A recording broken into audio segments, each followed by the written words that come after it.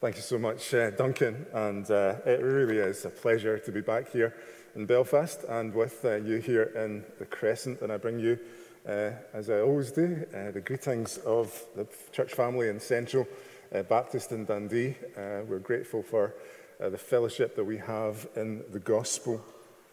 It's always nice to be in a place where there are a number of gyms as well. It used to be in my home city of Glasgow that if you shouted out, "Hey Jimmy," half the population would turn around, but it's changed a little bit. Privileged to open God's Word with you. Let's turn to the book of Job and chapter 3. We'll read chapter 3. And then I propose this morning to look at this in three parts. First of all, we'll be looking at the pain.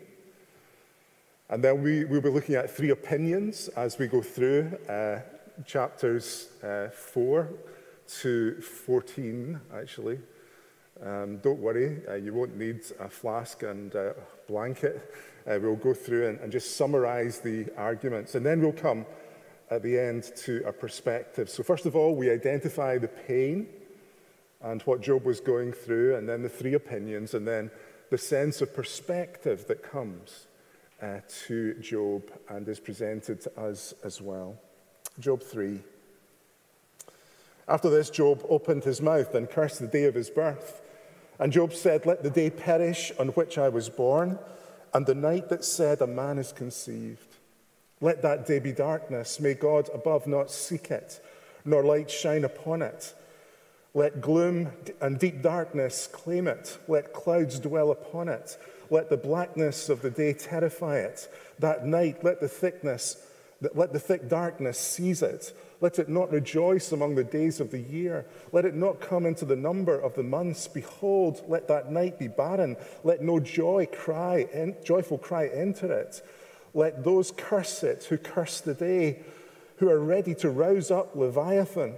Let the stars of its dawn be dark.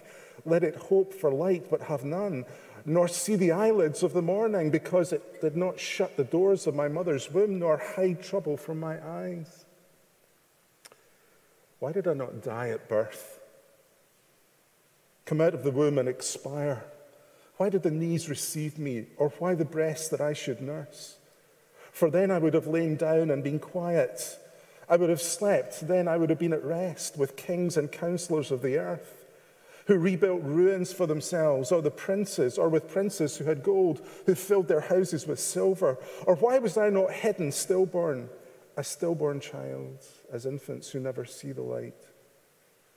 There the wicked cease from troubling, and there the weary are at rest. There the prisoners are at ease together. They hear not the voice of the taskmaster. The small and the great are there, and the slave is free from his master. Why is the light given to him who is in misery, and life to the bitter end? Who long for death, but it does not come, and dig for it more than for hidden treasures. Who rejoice exceedingly, and are glad when they find the grave. Why is light given to a man whose way is hidden, whom God has hedged in? For my sighing comes instead of bread, and my groanings are poured out like water. For the thing that I fear comes upon me, and what I dread befalls me. I am not at ease, nor am I quiet. I have no rest, but trouble comes. Amen. This is the word of God. You know, our days are often filled with so many things, aren't they? With so much small talk about the weather, about the match, about any number of things that we face. Tuesday, 10 o'clock, is team time in Central Baptist Dundee, and sometimes when the team gather, I just let them talk for a wee while because it's good. Small talk is good. It's the oil that kind of lubricates social life, isn't it? And if I were to bring a recording of the team talk 2 Tuesdays ago, you would hear a discussion as I was listening to them that took place between the team about what constitutes the difference between a cake and a biscuit. Apparently, a cake goes hard after a week or so, and that's the qualification for a cake over a biscuit. Well, small talk is fine. It has its place. It connects people. But aren't we glad that God has ordained that a book like Job is placed in his infallible words?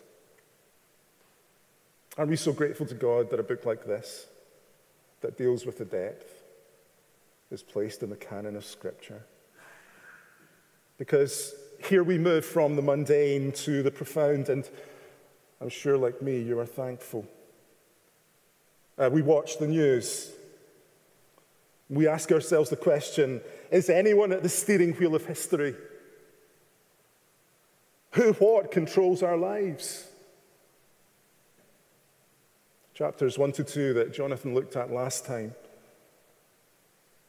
see Satan challenging God, and God responds, but something absolutely essential happens in that initial interchange, and it is this, that our sovereign God sets the parameters, because that's what he is. He is the God who is sovereign. And before anything happens, he sets a providential hedge around his precious servant Job. Please notice that. That's key for what comes later. Now, we know as we read the book of Job that it is Satan, not God, who causes the pain, but Job doesn't know this. He doesn't know that, and this adds to the agony. And so the question for us is quite simple at the beginning. Why did God allow Job to be tested? Well, the short answer is for the purpose of his glory and the blessing of Job and the wider company of his people. Through Job's experience, a picture of Yahweh, God of Israel, emerges that is puzzling from Job's perspective, but profound in what it reveals. There is, first of all, pain. Job wrestles with his knowledge of God and tries to weigh up his knowledge of God with the experiences that he is experiencing. Then there are three opinions. The three friends can easily be criticized, but at least they were there. But nevertheless, they bring suboptimal answers to what is being experienced by Job. But then finally, there is a perspective that this book brings. Job's experience, particular to him, yet brings perspective for us. And through Job and his experiences, we begin to discern the nature of God and of his redemptive purpose for his people. And ultimately through trials, God's redemption is revealed and settled in the person and work of Jesus Christ, who, like in every other book of Scripture, is in here. I know that my Redeemer lives, and that he shall stand upon the earth. And at the end of the day, Job's faith is confirmed. Job is such a helpful book because it presents huge questions with enormous implications. Isn't it wonderful that God's revelation doesn't run away from the big questions? But we must recognize the biblical parameters because there is much scope for misunderstanding here. God is not and never can be the author of evil. He cannot act against his nature. But God, being sovereign, does in a secondary sense permit evil. And if you find that hard, let me ask you something. Did you sin this week? Well, I noticed that you've not been vaporized. God sovereignly chooses to bear with our sinfulness for the ultimate glory of his name, because his purpose is redemptive. As B.B. Warfield in his book Plan of Salvation says, in the end, the Creator must take responsibility for his creation. But this is with respect to its ends, and God, our holy and sovereign God, defines the ends. And in the end, we will have no cause to question him. We will have no cause to question him, because our God can bend back evil for the glory of his name and for the blessing of his people. That's seen supremely in the cross of our Lord Jesus Christ. Though killed by wicked hands, yet through that experience of expressed evil comes the redemptive plan of God in Christ. Who or what governs my life? Well, spoiler alert, it's not karma or chance, but a God of sovereign care. You see, at some point, as we grow as Christians, we come to a crossroads. And one sign says, open theology, open theism. You know, when something bad happens, God is as surprised as the rest of us. That was the big thing 20 years ago. Or the other sign says, big God theology. God's got it. And I know which direction I want to take. First of all, then, the pain. The writer does what many prosperity preachers try to avoid today. He presents a godly man facing agonizing pain, and this is set in the sovereign purpose of God. There is no cheesy, God has a wonderful plan for your life stuff going on here. This is real, it is raw, it is honest, to the point where Job opens his mouth and curses the day of his birth. I mean, it cannot get more extreme than that, can it? Why does a good God permit suffering in our lives? Well, this book is a gift to us because it gives us a glimpse of the God who is beyond our horizon. And like most, I would say all pastoral questions, the answer is hidden in the very nature of God. God is good. God is good. His attributes operate concurrently. He is, if you like, the ultimate multitasker. He works with complexity. His ability is breathtaking. Eternity will reveal it. It allowed Joseph to say to his brothers after they had sold him into slavery, you meant it for evil, but God meant it for good, to accomplish what is being done, the saving of many lives. This knowledge allowed Paul to say in Romans 8, we know that in all things, God works for the good of those who love him, who have been called according to his purpose. It allowed David in Psalm 22, that wonderful messianic psalm, to say, my God, why have you forsaken me? And yet in the same psalm to say, yet you are enthroned as the Holy One. He understood that the difficulties of his life were set in the sovereign care of the God of Israel. What a precious thing that is to know. God's purpose in suffering for his people is ultimately redemptive, and we see that specifically in the cross of our Lord Jesus Christ. And for us, the suffering of the believer proves our faith, bringing us to Christ as we glorify God in the circumstances that we face. And let me tell you, in my job, I see that every week. I see that every week. I see people who live lives of quiet heroism. People who are struck down with various ailments, age and infirmity, and yet whose hearts are for God and whose prayerfulness is evident.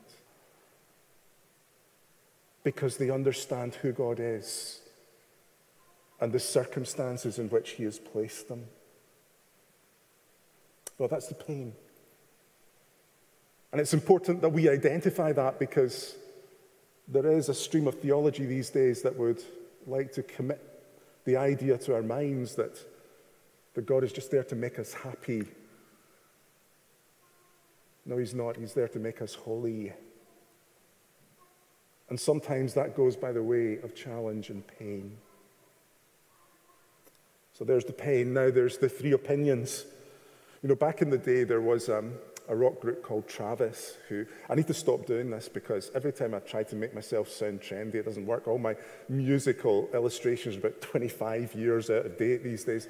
But this song came into my mind when I was thinking about these lyrics. They had a huge hit back in 1999 with a song called Why Does It Always Rain on Me? Have you heard that one? Why does it always rain on me? Is it because I lied when I was 17? Why does it always rain on me? Even when the sun is shining, I can't avoid the lightning.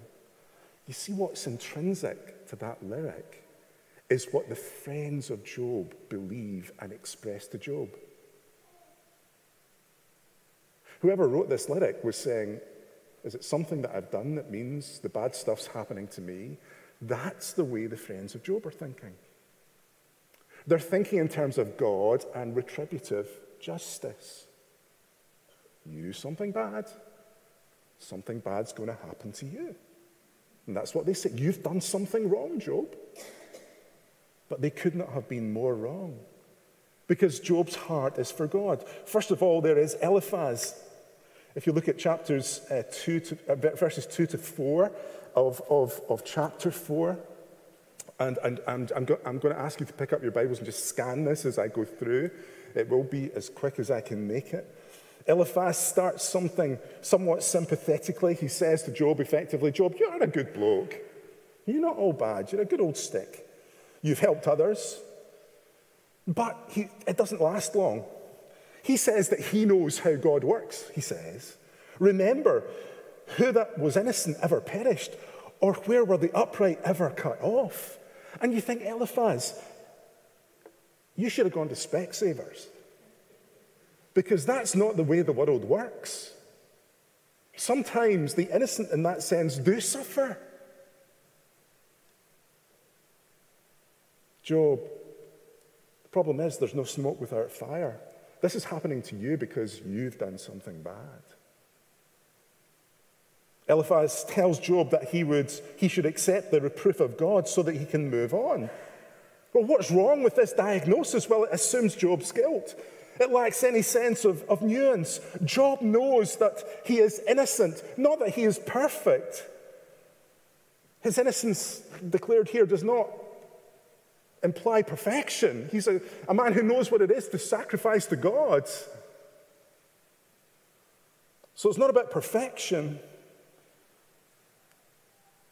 But the approach of Eliphaz just misses the mark. Now, it's easy to diss Eliphaz and the other two, but at least they're there. But what they lack is a sense of God and who God's work, the way God works, whose nature and ways they seek to represent, but in this instance, wrongly.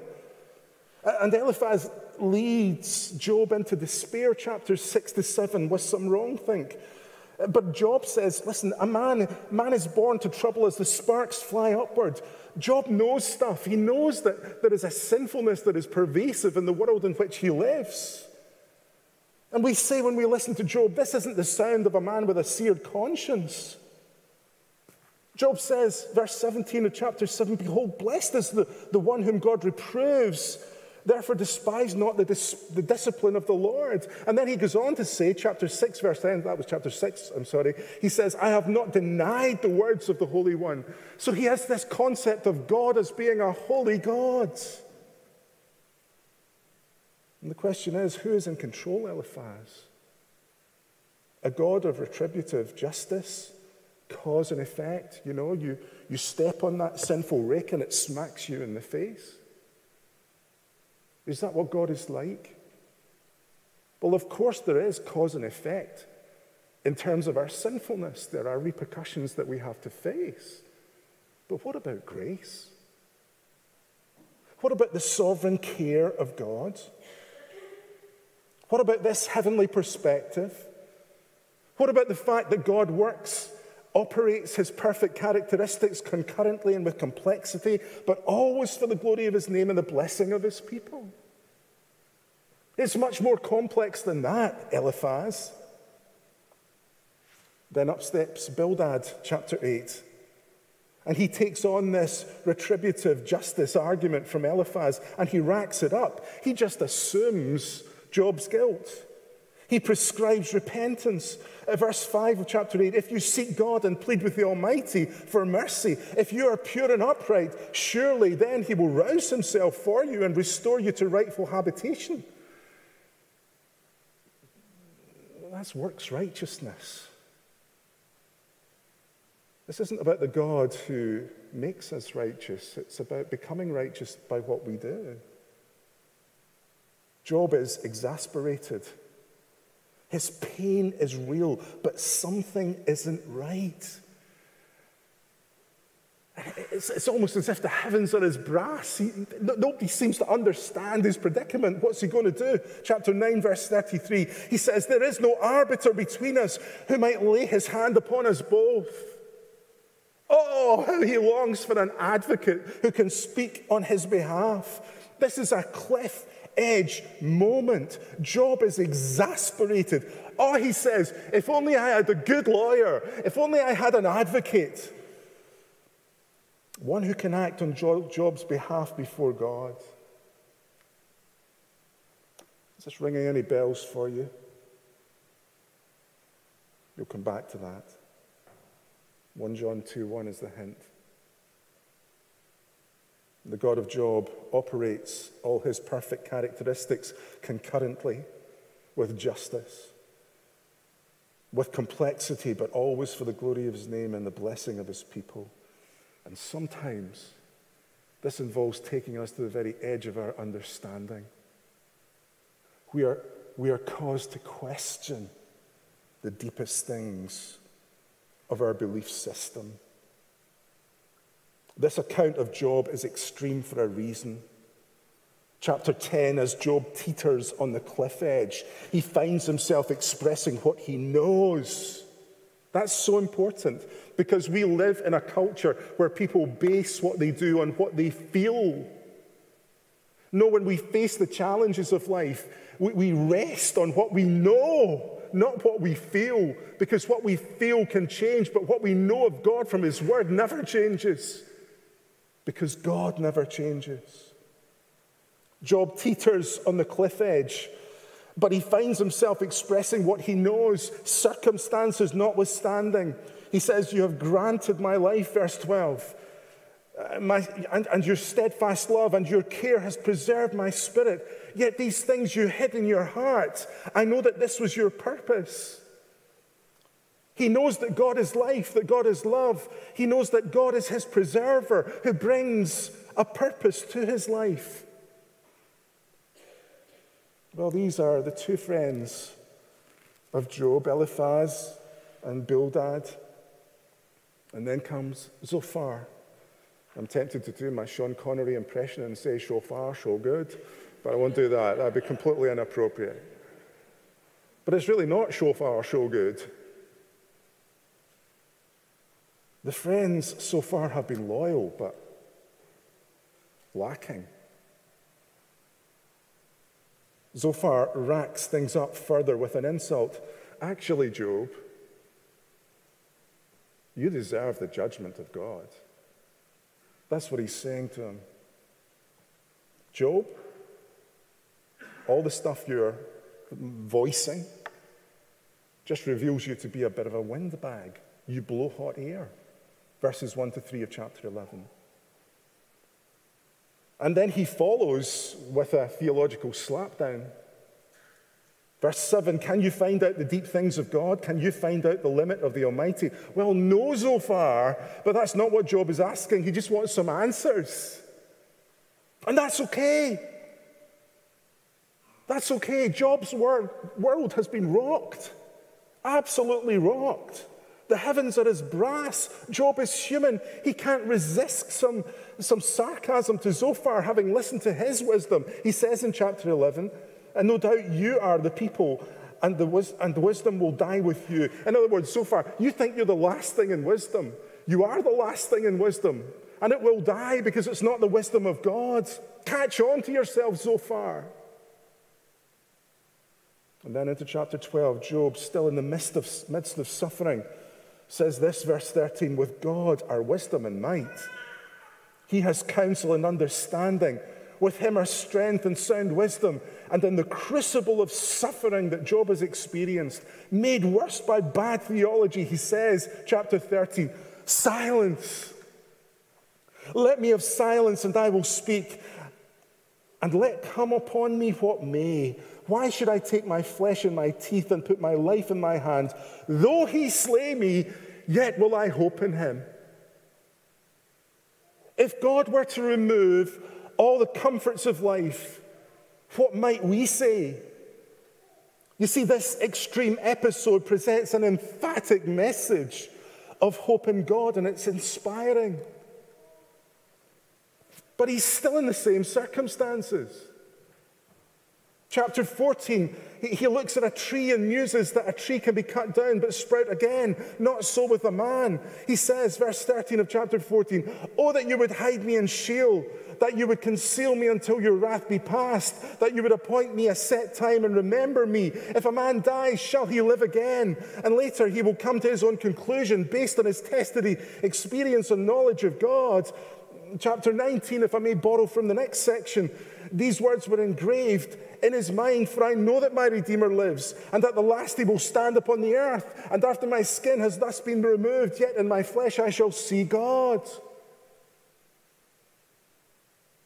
The God of Job operates all his perfect characteristics concurrently with complexity, but always for the glory of his name and the blessing of his people, and ultimately for their redemption.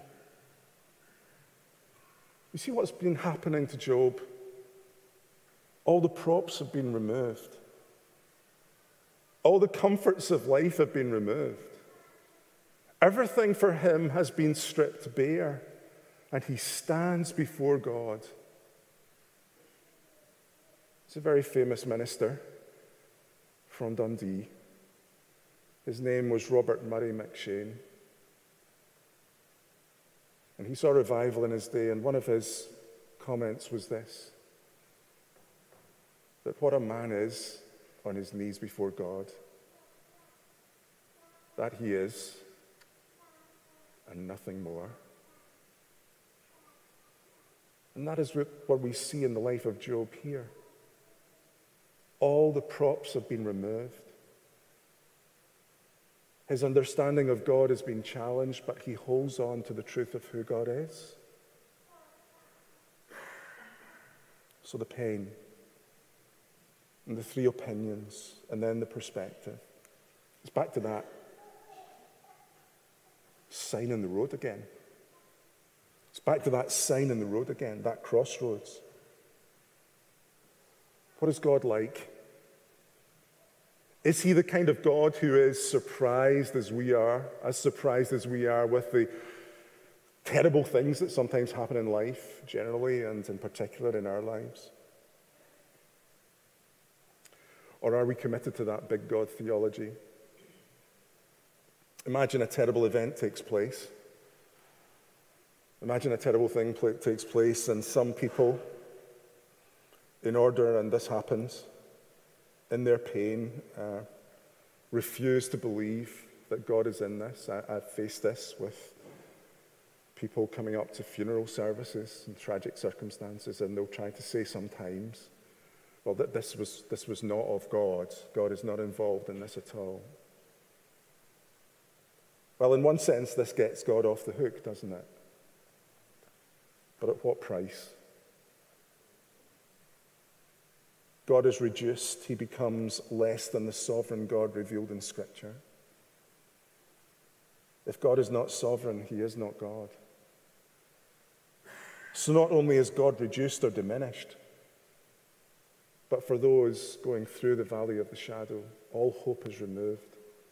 For how can you hope in a God who is as surprised at what happens in life as we are? That's not the God of Scripture. No, there is a mystery to the dealings of God, a mystery to the way he works, that brings us to the place where we are laid bare before him. And the true believer acknowledges him. If evil events can surprise God and usurp his plans, then where is salvation and hope to be found? But God, being sovereign, bends back evil for the glory of his name and the blessing of his people, so that with Paul we can say, not that all things are good, but that all things work together for good to those who are called according to his purpose. God defines what the ends are and does so according to his character of goodness in such a way that we will not finally be left with the painful questions. Are you prepared this morning to leave those unanswered questions with the Lord? Are you prepared this morning to trust him when to trust him is the hardest thing to do? Are you? The most important things that the book of Job reveals are about Yahweh. Out of his pain, Job exclaims that God is holy. Job says, I have not denied the words of the Holy One. And so Job knows, he understands that God would never, ever do anything that acts against his nature. So whatever he doesn't understand, this he does. That God is holy. Oh, he cries, there is no arbiter between us who may lay his hand upon us both. Step forward, the Word made flesh. Our advocate before the Father, our Lord Jesus Christ. 1 John. Job understands that in ways that he cannot understand, that God operates all his perfect characteristics concurrently and with complexity, but always for the glory of his name and the blessing of his people. God is magnificent. His purpose further is for his people.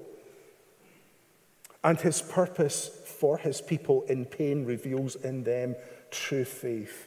The words of Job 13 verse 15, though he slay me, yet will I hope in him. Oh my, how weak and insipid is our faith at times. Is that how we feel about our triune God? His purpose for Job and for us is never random, but is always redemptive. He's always doing something in our lives. And sometimes at the time we cannot see it. Sometimes we think our lives are over. I had a broken engagement in my mid-20s. I thought my life was over. Broken-hearted. Could hardly lift my head off the pillow in the morning. I look back now and I see the blessing of God in that experience. In Job, this redemptive pattern is worked out in miniature, but it's worked out in magnificence in the cross of Jesus Christ, where what seemed to the watching world to be an ultimate and unmitigated disaster proved to be the greatest victory this world has ever seen. Death is dead. Love has won. Christ has conquered. And yet, Job is still left with pain, isn't he? Again, spoiler alert, the ending is good. But it's not a kind of Pollyanna-type ending to Job. Everything's just happy and jolly. As God restores all things to him, he still has the loss of all that he has lost.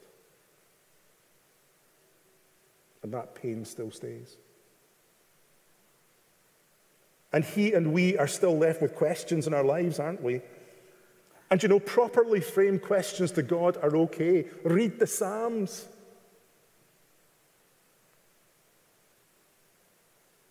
But the main questions are answered in the nature of God's sovereign care, his ability to redeem his people in their circumstances for his glory and their blessing. And that's really, really pertinent for us today. In a culture where some social media preachers invert Scripture to make people sovereign and not God, we see how dangerous that is. So people are told if you can believe something, it will somehow materialize. What an inversion of Scripture that is. We are not sovereign, God is, and we are at our best when we recognize that and we bow before our sovereign God. We absorb the implications of this account and we find stability in our lives and in our circumstances.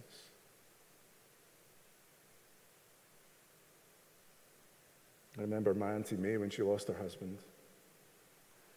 And she stood in the midst of the home and she reminded us of what Job said. The Lord gives and the Lord takes away. Blessed be the name of the Lord.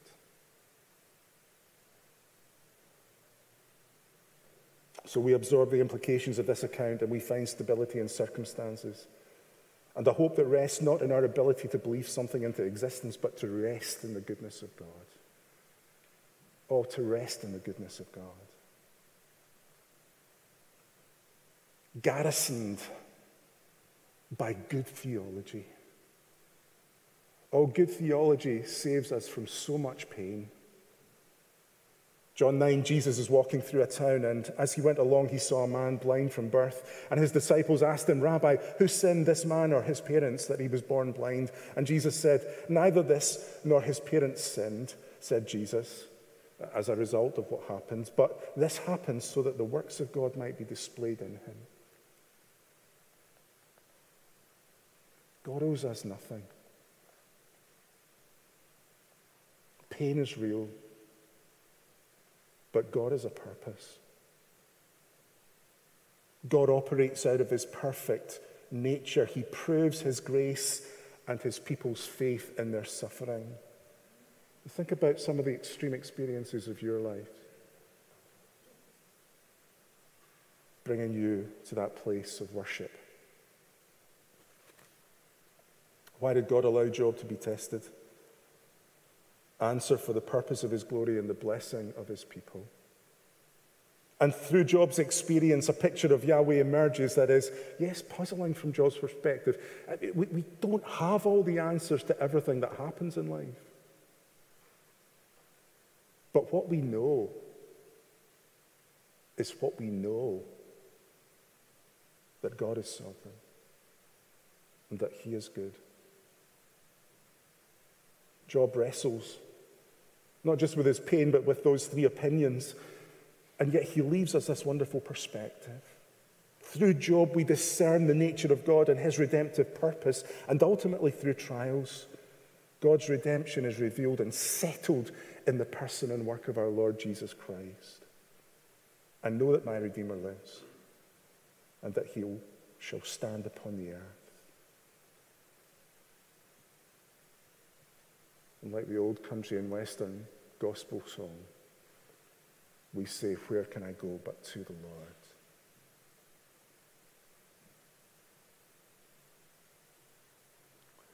Not only was there a rock song running through my mind as I was studying these passages, but also Joseph Parker's famous hymn. We don't sing it often these days. Maybe you do, but we don't in Dundee. We need to sing it more.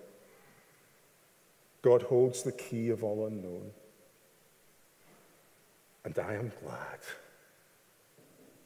If other hands should hold the key, or if he trusted it to me, I might be sad. I might be sad. What if tomorrow's cares were here without its rest? I'd rather he unlock the day, and as the hours swing open, say, my will is best. My will is best. The very dimness of my sight makes me secure. For groping in my misty way, I feel his hand, I hear him say, my help is sure. My help is sure. I cannot read his future plans, but this I know, I have the smiling of his face and all the refuge of his grace. While here below,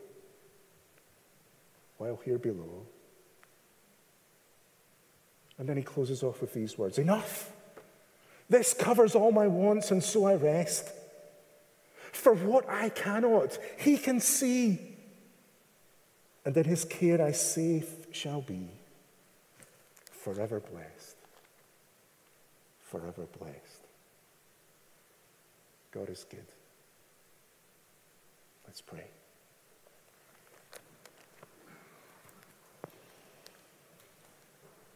Our Heavenly Father, we thank you and bless you for all that you are. Father, Son, and Holy Spirit, we adore you. And we are so grateful for your saving work and your redemptive purpose in this world and in our lives. And I pray for my sisters and brothers this morning, some of whom perhaps are going through really, really tough times.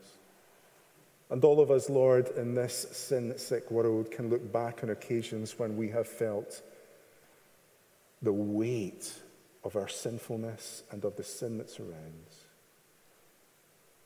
We thank you that we have proved your sustaining grace in times past, and we pray that we would prove your sustaining grace into the future also, that we might worship you more deeply and be even more grateful for our Lord Jesus Christ, who entered into our suffering to make sense of it and to be our Redeemer, our Lord and our friend. We give you thanks in his name, Father.